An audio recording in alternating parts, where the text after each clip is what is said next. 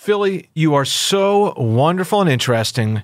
You deserve a local news podcast all your own. Check out the Johncast on the Odyssey app or wherever you get your podcasts. KYW News Radio original podcasts.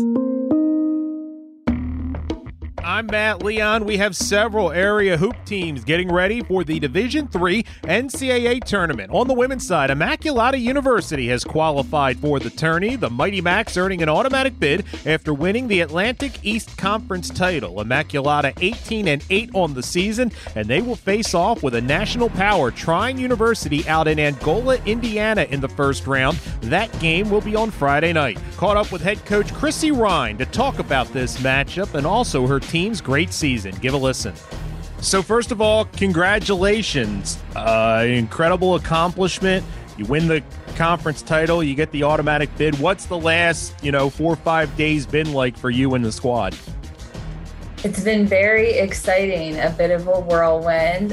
Everyone's super excited, but we're ready to come back down and prepare for the NCAA tournament.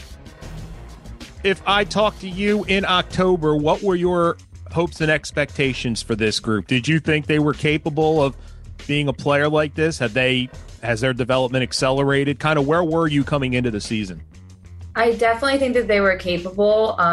With the COVID year, we didn't have a traditional season last year. We just played 2 games. So I was anxious to see how everyone actually played together as a team, but I knew we would be deep.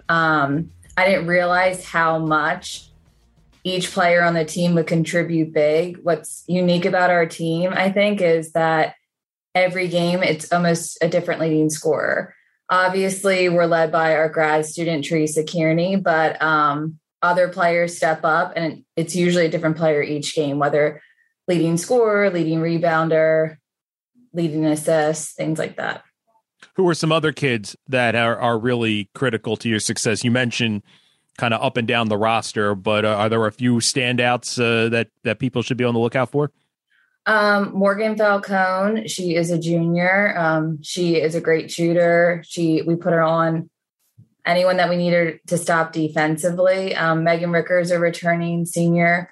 Point guard, Erin Kelly is also another point guard. And then down low, Caitlin Roccabaldo, Reese Mullins, and then Abby Lentowski. So again, we have a ton of key contributors. Was there a moment during the season, and you talked about you thought they were capable of this, but where you really felt like it started to really come together and you could kind of see it unfolding in front of you, that this group was meeting expectations, was reaching potential?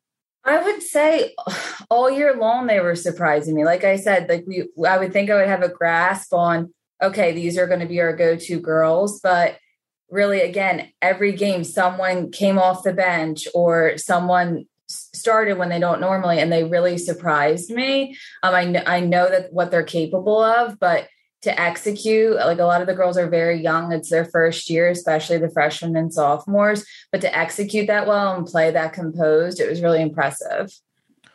Looking at the numbers, I see you guys allow, I think it's something like 56 points a game, which is phenomenal in today's game.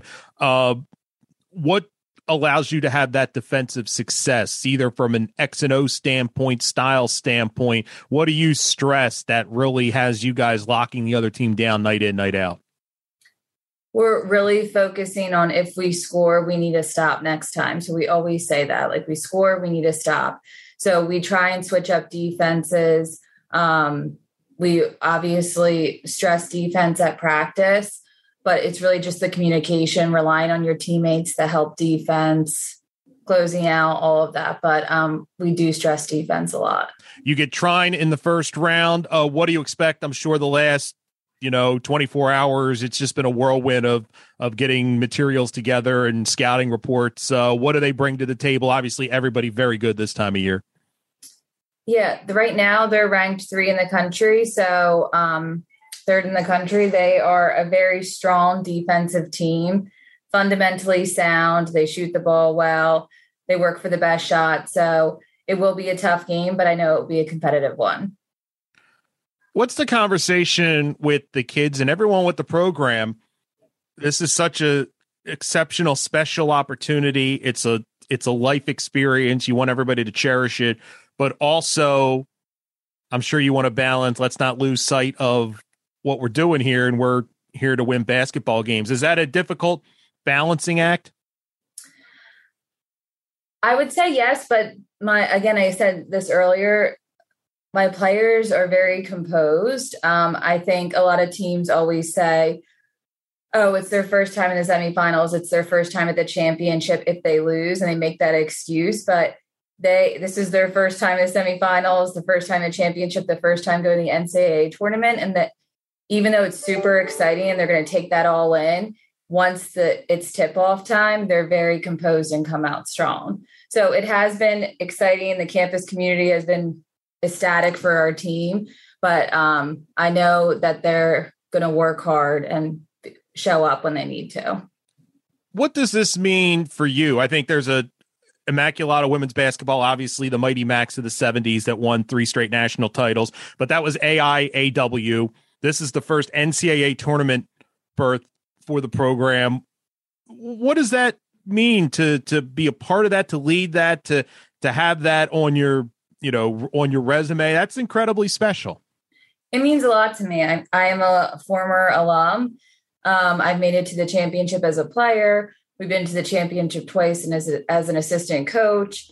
And then to host a championship game and win it means the world to me. And then obviously it's a special year. It's the 50th year anniversary of the Mighty Mac team winning the national championship.